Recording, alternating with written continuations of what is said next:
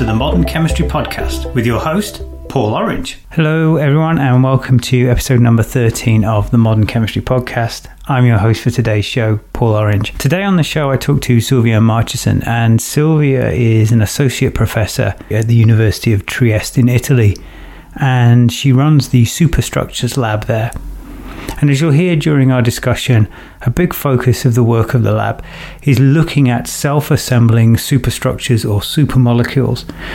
These superstructures have a huge range of applications, everything potentially from chemical processes where they can be used as catalysts, through to medicinal uses where they can actually be used as therapeutic agents with some very interesting properties.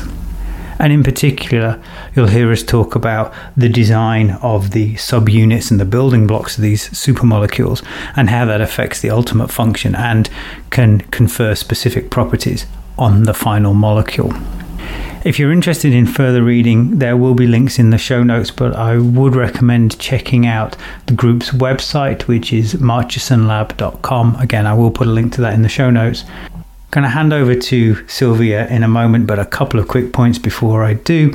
Firstly, I will be back at the end with some exciting news about the next podcast, which I think is a really nice complement and follow on from the discussion that we have today. And secondly, just to say that today's interview starts slightly unusually. Silvia and I were having a pre-interview chat and we got onto the topic of using social media and science communication, and I just thought that was really useful to leave in because science communication is an ever increasingly important topic, especially with all the different channels we have available to us. So it's a couple of minutes or so, and I know I don't sound particularly warmed up during these first couple of minutes. I get there, so please bear with me during those first couple of minutes. But with that, I'm going to hand you straight over to Silvia, and I'll be back at the end. So I've listened to your podcast. Thank you. I appreciate that. With Vittorio. Yeah. I really enjoyed it. I also listened to part of it with Nessa. Okay. Are you know Nessa as well? I mean, only on Twitter, only through Twitter. So everybody does. Yeah. I think these days social media is really important, and also scientists, we need to engage with the public, and I think it's also our duty to try to engage and use social media tools because that's the thing now. Yeah, exactly. Not always easy. Because I think it can be easy to get things wrong, so one has to be a little bit careful. But sure, you try, you learn. So I have to admit something. So I mean, I was a scientist many years ago, and I think one of the reasons that I moved away from doing practical sciences, I was never very good at the background reading. So reading publications it's not my cup of tea at all.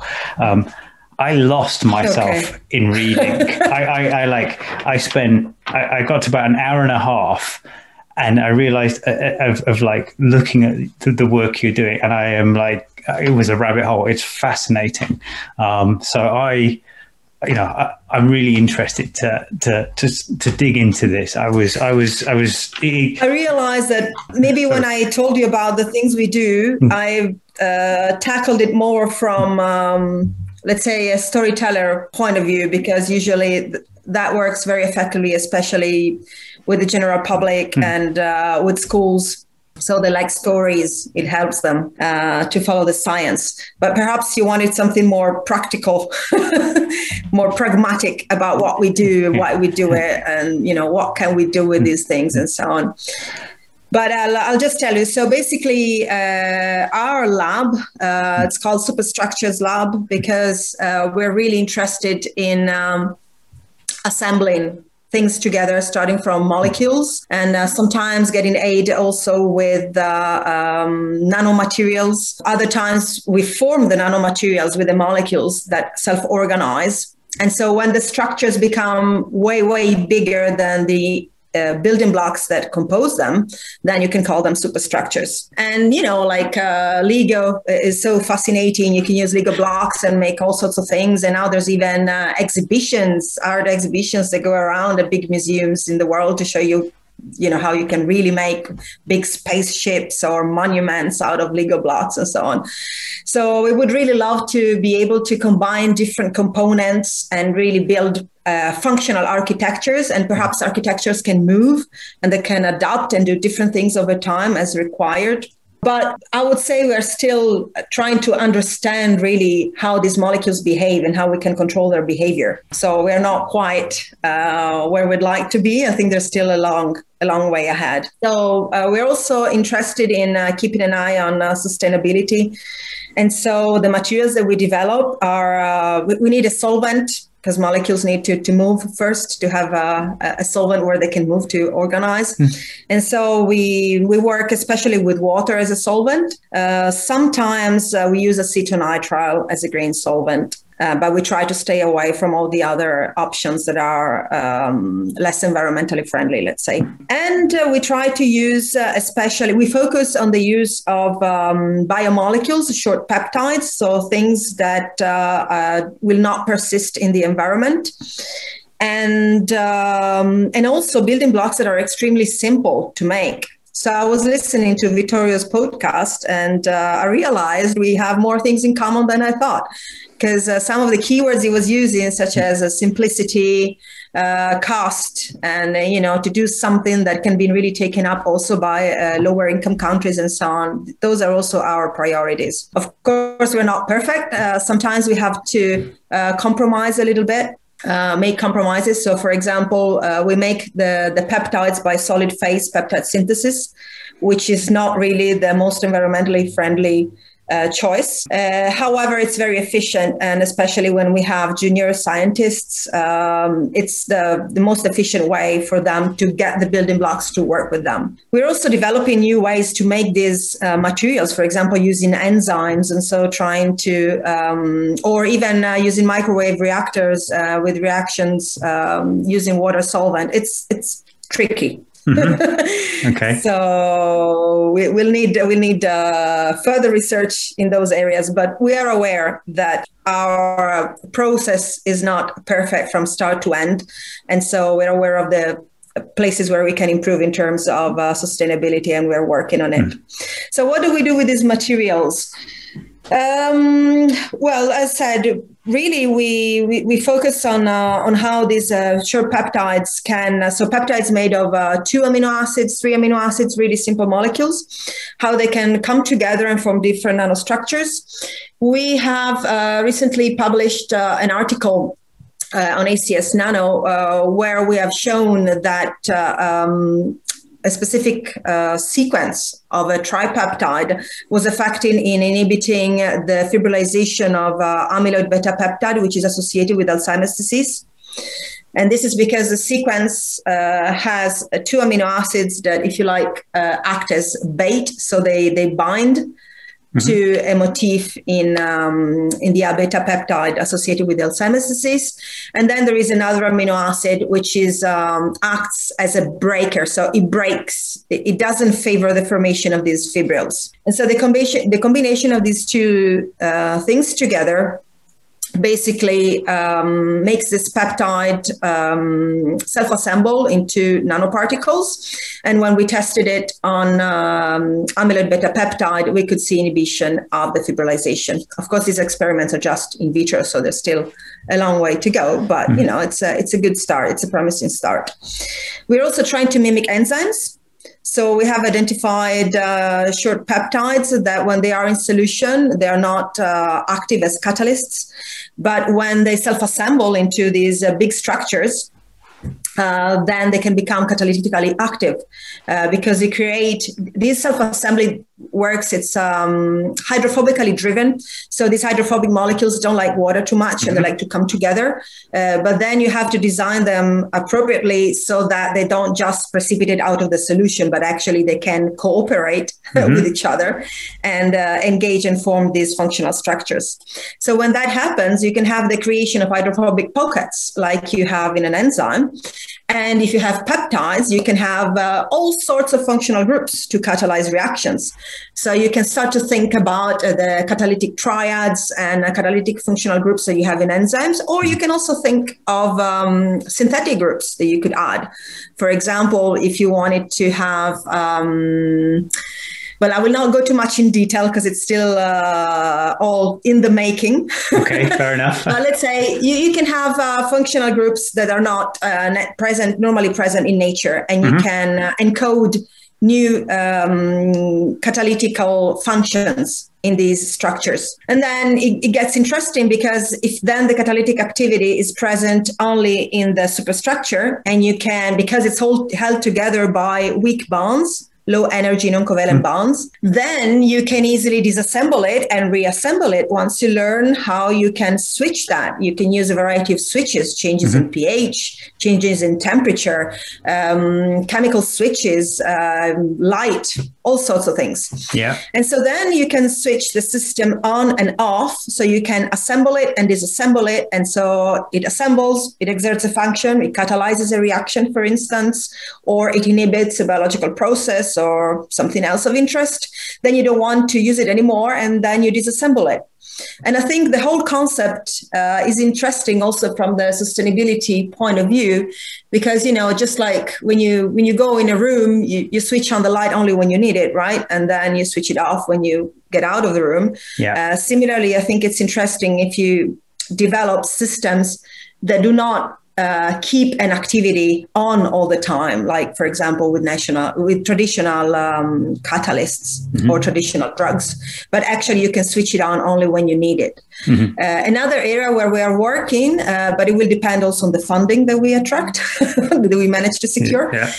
We're very much interested in antimicrobial systems. So we found that some of these peptides can self-organize and form channels, quite big channels, water channels, so they can water can pass through, and then they have a hydrophobic exterior.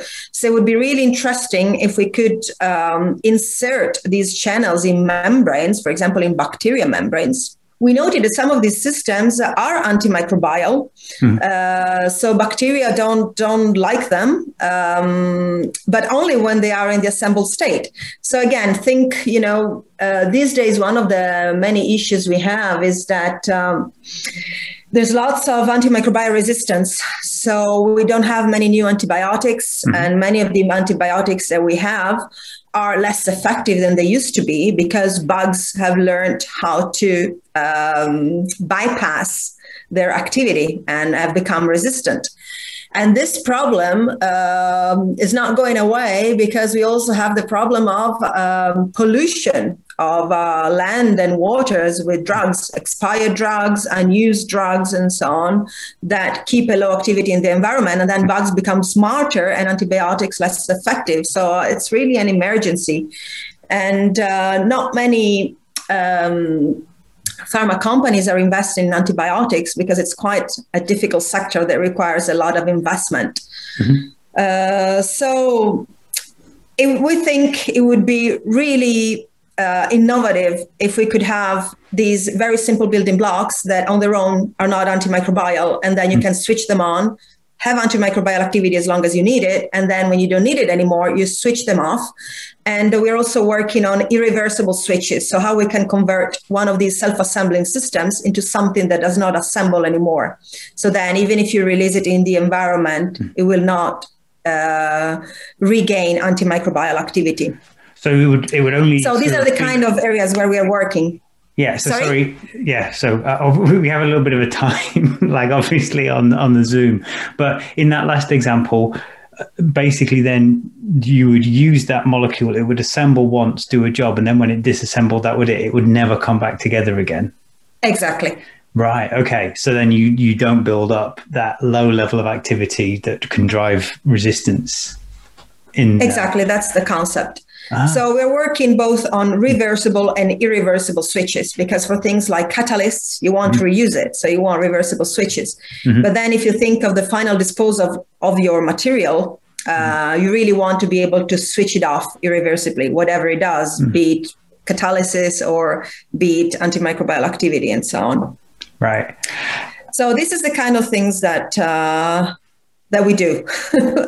Yeah. I didn't say one important aspect, and that is that one caveat of peptides is that traditionally they haven't been really good for drug candidates, for example, because they are easily cut off by enzymes. So they don't last in your body if you wanted to use them as drugs. However, what we do is we combine L-amino acids, which are the common amino acids, the building blocks of proteins, with their mirror image, the D-amino acids, which are much rarer, although they do occur in nature. And this choice, first of all, it helps us with designing how these molecules can self-assemble and form these structures. But also, it's important because it extends the lifetime of these materials. So eventually, they will get biodegraded, but it takes a lot longer. And you can fine-tune the time that it takes enzyme to eat up, basically, these systems. By choosing the design, so by choosing how many D-amino acids you place, which ones, where, but also how tight are these supramolecular structures, because we found when they're really tight, enzymes have a harder way to get through and find the bonds that they need to hydrolyze. Right. Okay. So for anybody who's not familiar, when you talk about L and D amino acids, so I did a little bit of research going back into my brain. So essentially amino acids can be thought of like your hands, right? You've got your left and your right hand are mirror images of each other, but you can't put one on top of the other. You can't swap your left hand for your right hand. They're left and right. So normally we have this L form, which is the majority. And like you say, the mirror image, they do occur in nature, but they're not commonly used by living organisms, right? That's correct. Yeah. Okay. And this is really important because so as you have a left hand and a right hand, you also have a left foot and a right foot. And I think with the feet, it works better when you think of the fact that the shoes, your left shoe is not designed for your right foot. So your right foot will really have a hard time if you try to fit it into a left shoe. And this is important because it's at the basis of biological recognition. There is a large portion of molecules, even in your body, that are chiral. So they're like the hands or their feet. They look like each other, but they're not. You cannot put one on top of each other. And this property, the chirality, so they are mirror image of each other. If you imagine a mirror, they're mirror image of each other, but not superimposable. This is important for molecular recognition. So molecules within your body can be recognized by other molecules and recognize each other. And this ensures that things work. And this mechanism of biological recognition is also the basis of the activity of many drugs. So many drugs, not all drugs, but a vast majority of drugs are chiral. And so this is important. So they get recognized by their target in your organism where they exert their activity. So it's important for selectivity to reduce side effects and things like that. We think the kind of questions we are asking is what happens when you play a little bit with this system. So in your body, you will have mainly L-amino acids that form L-peptides. So left-handed amino acids are the building blocks of left-handed peptides that are the building blocks of left-handed proteins and enzymes. The kind of questions we ask is what happens when you insert a D-amino acid or two D-amino acids, so two mirror images inside. And you play a little bit. You play a little bit of a mirror game. A drawing that I really like, but it's a pity we don't have videos in this because we're so dependent on images. Yeah, I was going to say if there's a link or something, I can put it in the show notes so people can go and have a look. Okay, I'll do that. Yeah. So there is a beautiful drawing that is in London. So it's one of the original drawings by John Tenniel for the book of Alice in Wonderland, written by Lewis Carroll. It's the British Library.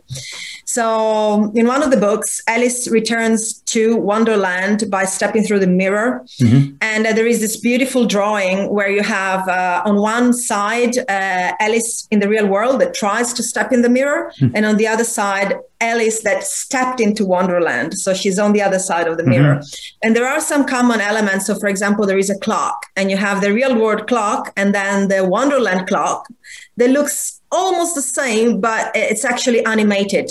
Mm-hmm. So I like to think of it as our systems that have some building blocks that are common to those that you find in real life, commonly in nature, and other building blocks that are a little bit peculiar. So that mm-hmm. would be the amino acids. And this really gives the system a new function. Mm-hmm. So just like the clock becomes animated and in Wonderland. Yeah. So this is the kind of things that we do. Cool. So one of the things I was going to ask you about a little bit was the self-assembling nature of the compounds that you study. And I think you already answered a little bit about the mechanism that causes that assembly to do with the hydrophobicity. Two questions that then they sort of like come to my mind. If you think of that as let's call it a functional molecule, whether it's a drug or an enzyme or whatever, does the fact that you just need to make these smaller subunits and basically put them in solution make them cheaper and easier to make? And then the second question is, how easy is it to understand how you program these subunits that you manufacture to get them to assemble into the superstructures that you're looking for? So we take inspiration from nature because nature does self-assembly all the time. So even our body is self-assembled. Yeah. So it builds functional structures such as cell membranes, for instance, by putting together different elements in an ordered way. So it forms different areas. There is compartmentalization where different things occur, different chemical reactions occur. This is important to build complex processes. So we take inspiration from there. And yes, of course, if you try to build a large molecule or a large structure by conventional means using, let's say, organic chemistry mm-hmm. and form covalent bonds as you would do in a polymer, depending on the level of functionality you want to put, but things can get quite costly. And the same goes for proteins. Mm-hmm. You need a lot of skills also to handle these large molecules, to characterize them, to purify them. So it is a lot cheaper if you can actually have just 2-3 amino acids. And so just make those building blocks and let them then do the rest of the chemistry for you. Yeah. So that's what we're trying to do. And definitely a big driver is sustainability, because you do fewer synthetic steps. You use fewer resources, and this is also important for the cost, because then it's a lot cheaper to make these building blocks and you mm-hmm. can make them on a large scale. And we like to think that this is the way to really implement these systems and bring them to market eventually. Mm-hmm. And, you need something that can be produced at a low cost on a large scale and easily.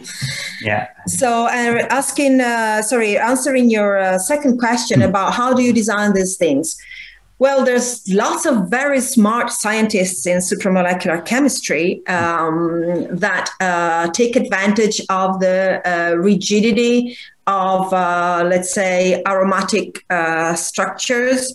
So you can have very rigid molecules that are more traditionally used in organic chemistry because they're very rigid. So maybe they look a little bit more like the Lego blocks. Mm-hmm. You know the kind of angles that they have, and you can, I think, more easily think of how you can interlock them with each other to build bigger things.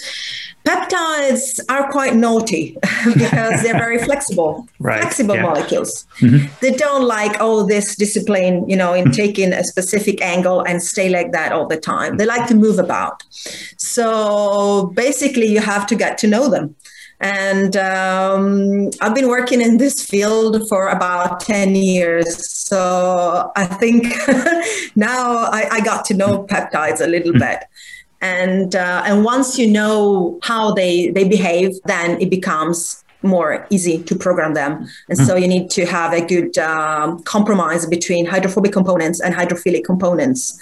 And you need to put that in the design so that the molecules then can come close to each other and form these structures that segregate, let's say, hydrophilic and hydrophobic components on different parts, because this provides them with stability and then can engage effectively in non-covalent interactions such as hydrogen bonds, for example, or pi-pi stacking. And so, so it takes a little bit of time to get to know them, but we are working hard to try to really identify design rules. So hopefully soon we'll be able to actually, put out there a large set of rules for people to design these peptides. Wow. I mean, that's kind of amazing when you say that. And in my mind, that actually blows my mind that you could actually say, look, here's the book, right? If you follow this, you can design a peptide. That's what we would like to do. Yeah. There's lots of hard work behind it. And thank you for doing it. Well, we're not the only ones. And I'm very fortunate because I have a group of young scientists that are really motivated and work hard and with passion. They really believe in what they're doing. And this is important. Yeah. You touched on something there, which, I found sort of reading on your website and looking in the background. You talk about doing simulations, and I guess talking about rules as well lends itself to computing quite easily, because you can tell a computer a very big list of very complex rules and it will understand them. So how much does in silico work need to take place? Or how much do you do before you then get to actually, manufacturing and testing these things in wet chemistry? So there's different ways to proceed. There are excellent scientists that screen in silico and then do the chemistry, do the experiments based on what they found from the screening. Sometimes, in my experience, if you want to screen really large numbers really quickly, then you need to take some shortcuts. You need to make some compromises.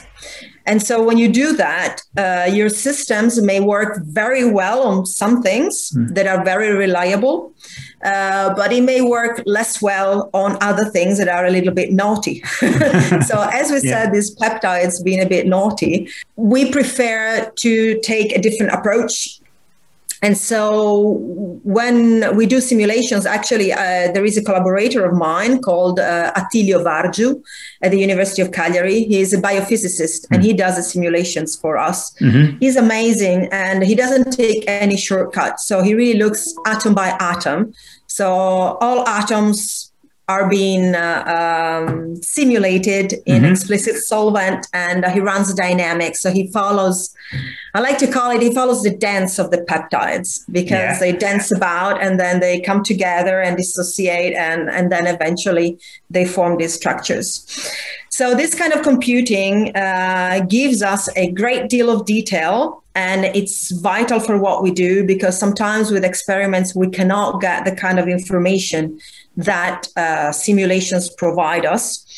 We also like to validate them. So we take the models and, for example, we calculate theoretical spectra that then we match with experimental spectra as a checkpoint. Are we really, are the simulations truthful? So this is important. And so we do not run simulations for, to screen large numbers.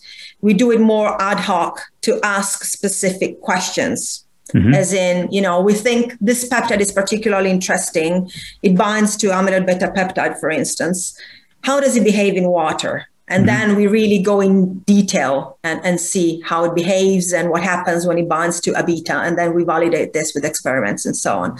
So this is our approach now. In the future, once we get larger and larger libraries of compounds, I'd really like to go towards machine learning and trying to develop systems where basically we will use in silico methods to look at the properties, let's say, for example, spectra of all these peptides that assemble and try to identify specific signature, trying to learn new things that will help us identify even new sequences that we haven't thought about. But in order to do that, we need large numbers to start first to have really reliable systems. Sure. So I think we need to make more and more examples. And then once we reach a critical threshold of having a large enough libraries, then surely we'd love to use more in silico methods to learn more and to let the computers learn for us. So yes, I think in silico is very, very important.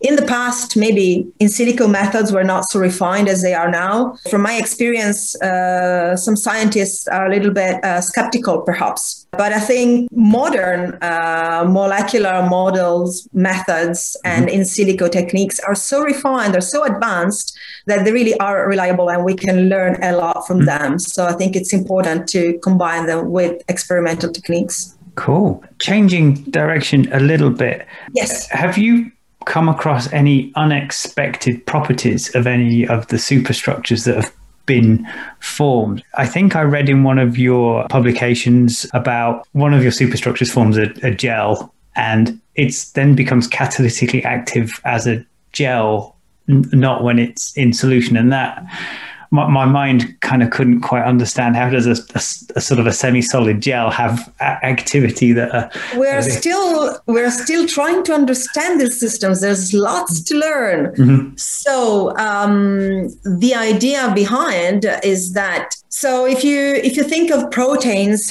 and the way they activate, for example, the functional groups in the catalytic sites, you have a lot of interactions, and then you have a hydrophobic environment, and both aspects can alter the properties of a functional group. For example, if you have a group that tends to donate or take up a proton, then that ability will be changed dramatically by the environment of the active site of the enzyme.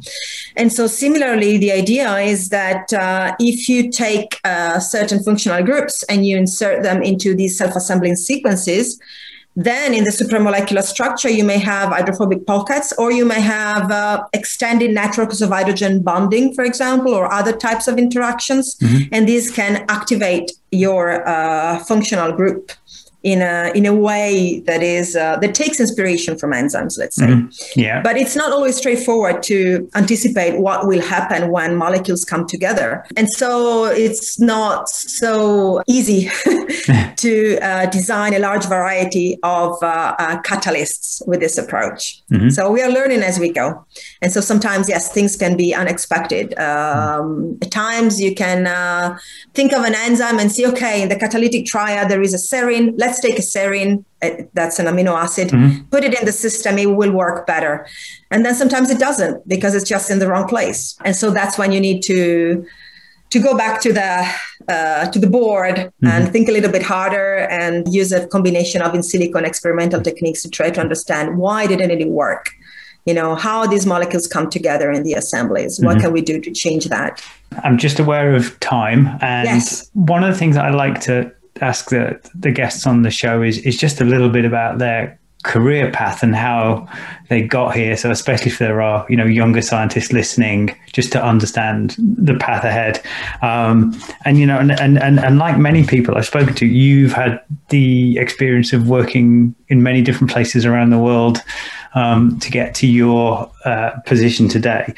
How important do you think that ability to go, or how important do you think it is to develop a career that you do go and work in different places and different labs? It's important, but I think it's important also for happiness, at least at work in my case. That's a very important reason. I think, well, in my experience, it certainly helped the fact that I traveled, but it also helped the fact that I tried to follow my instinct, my motivation, my curiosity. So I tried to do the things that I wanted to do, even though it meant going to another country, travel and reinvent myself in a way. So I graduated in Trieste, in Italy. So in this gorgeous place, as we were saying, because it's nested between the Mediterranean Sea and the Alps, in medicinal chemistry. And then I wanted to see the world. So I moved to UK Back then, it was a little bit easier than these days. Yeah. And I had a brief spell at a multinational company in R&D for a summer internship in the Northern England. And then I was fortunate to get a PhD scholarship. So I did my PhD at the University of Edinburgh, and that was in Scotland, and that was midway between organic chemistry and molecular biology. So I started to learn also how to play with cells and recombinant DNA, and I thought that was really fascinating. And then I was actually happy to settle in Edinburgh, but my supervisor, just 1 year after I started a PhD, moved to London. Mm-hmm. So the whole group moved to London. And I spent 2 years there, and London is very vibrant. I learned to be quick in London. And then after that, I went on for a postdoc in cell biology in Finland at the University of Helsinki. I wanted to learn about the Scandinavian culture. And actually, I would say, thinking retrospectively, that was really when I started to work with supramolecular chemistry, because I was looking at protein-peptide interactions that are responsible for basically the mechanisms of cells when they stick onto something and when they move. And then after that, I went to Australia, and really inspiring place. I had a joint postdoc fellowship between CSIRO, which is Australia's National Science Agency, and Monash University in Melbourne.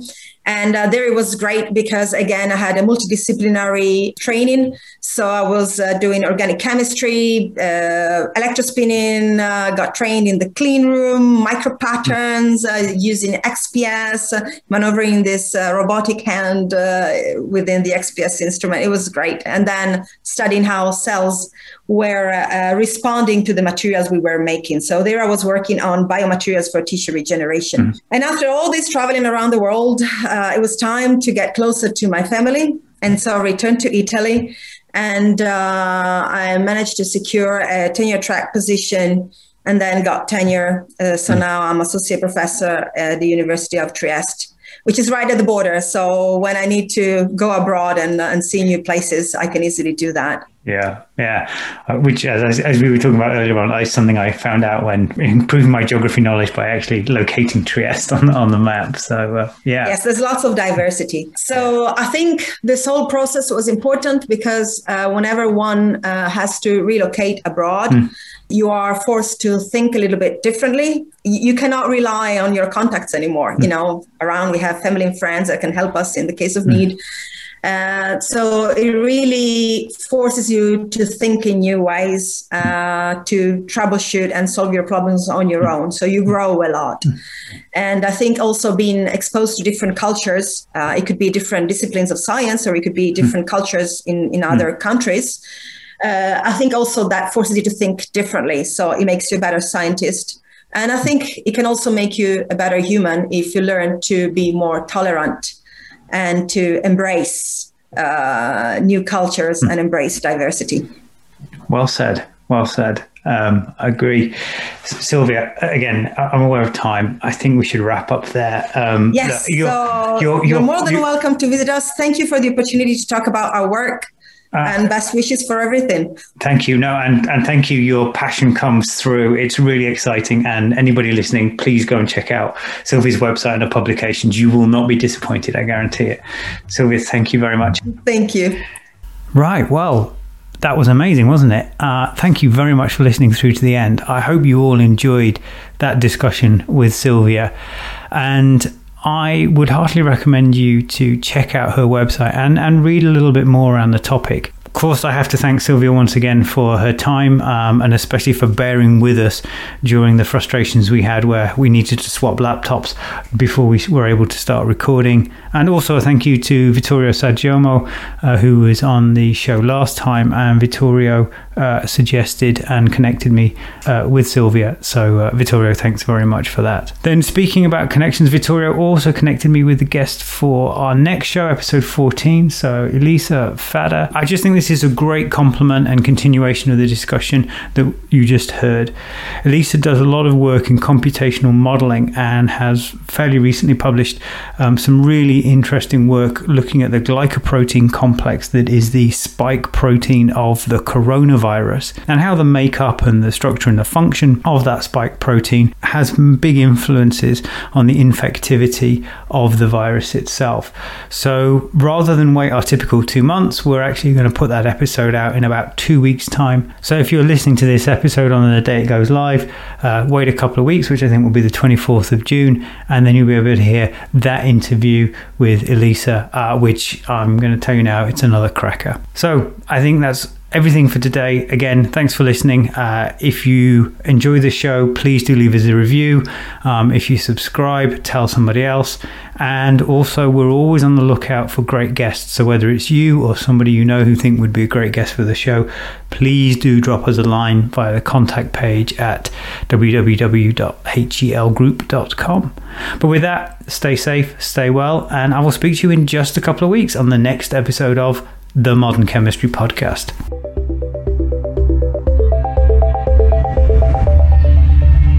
Thanks for listening to the Modern Chemistry Podcast. Our theme music is provided by Kevin MacLeod under a Creative Commons license. And if you subscribe to the show, you'll have the next episode drop straight into your podcast feed.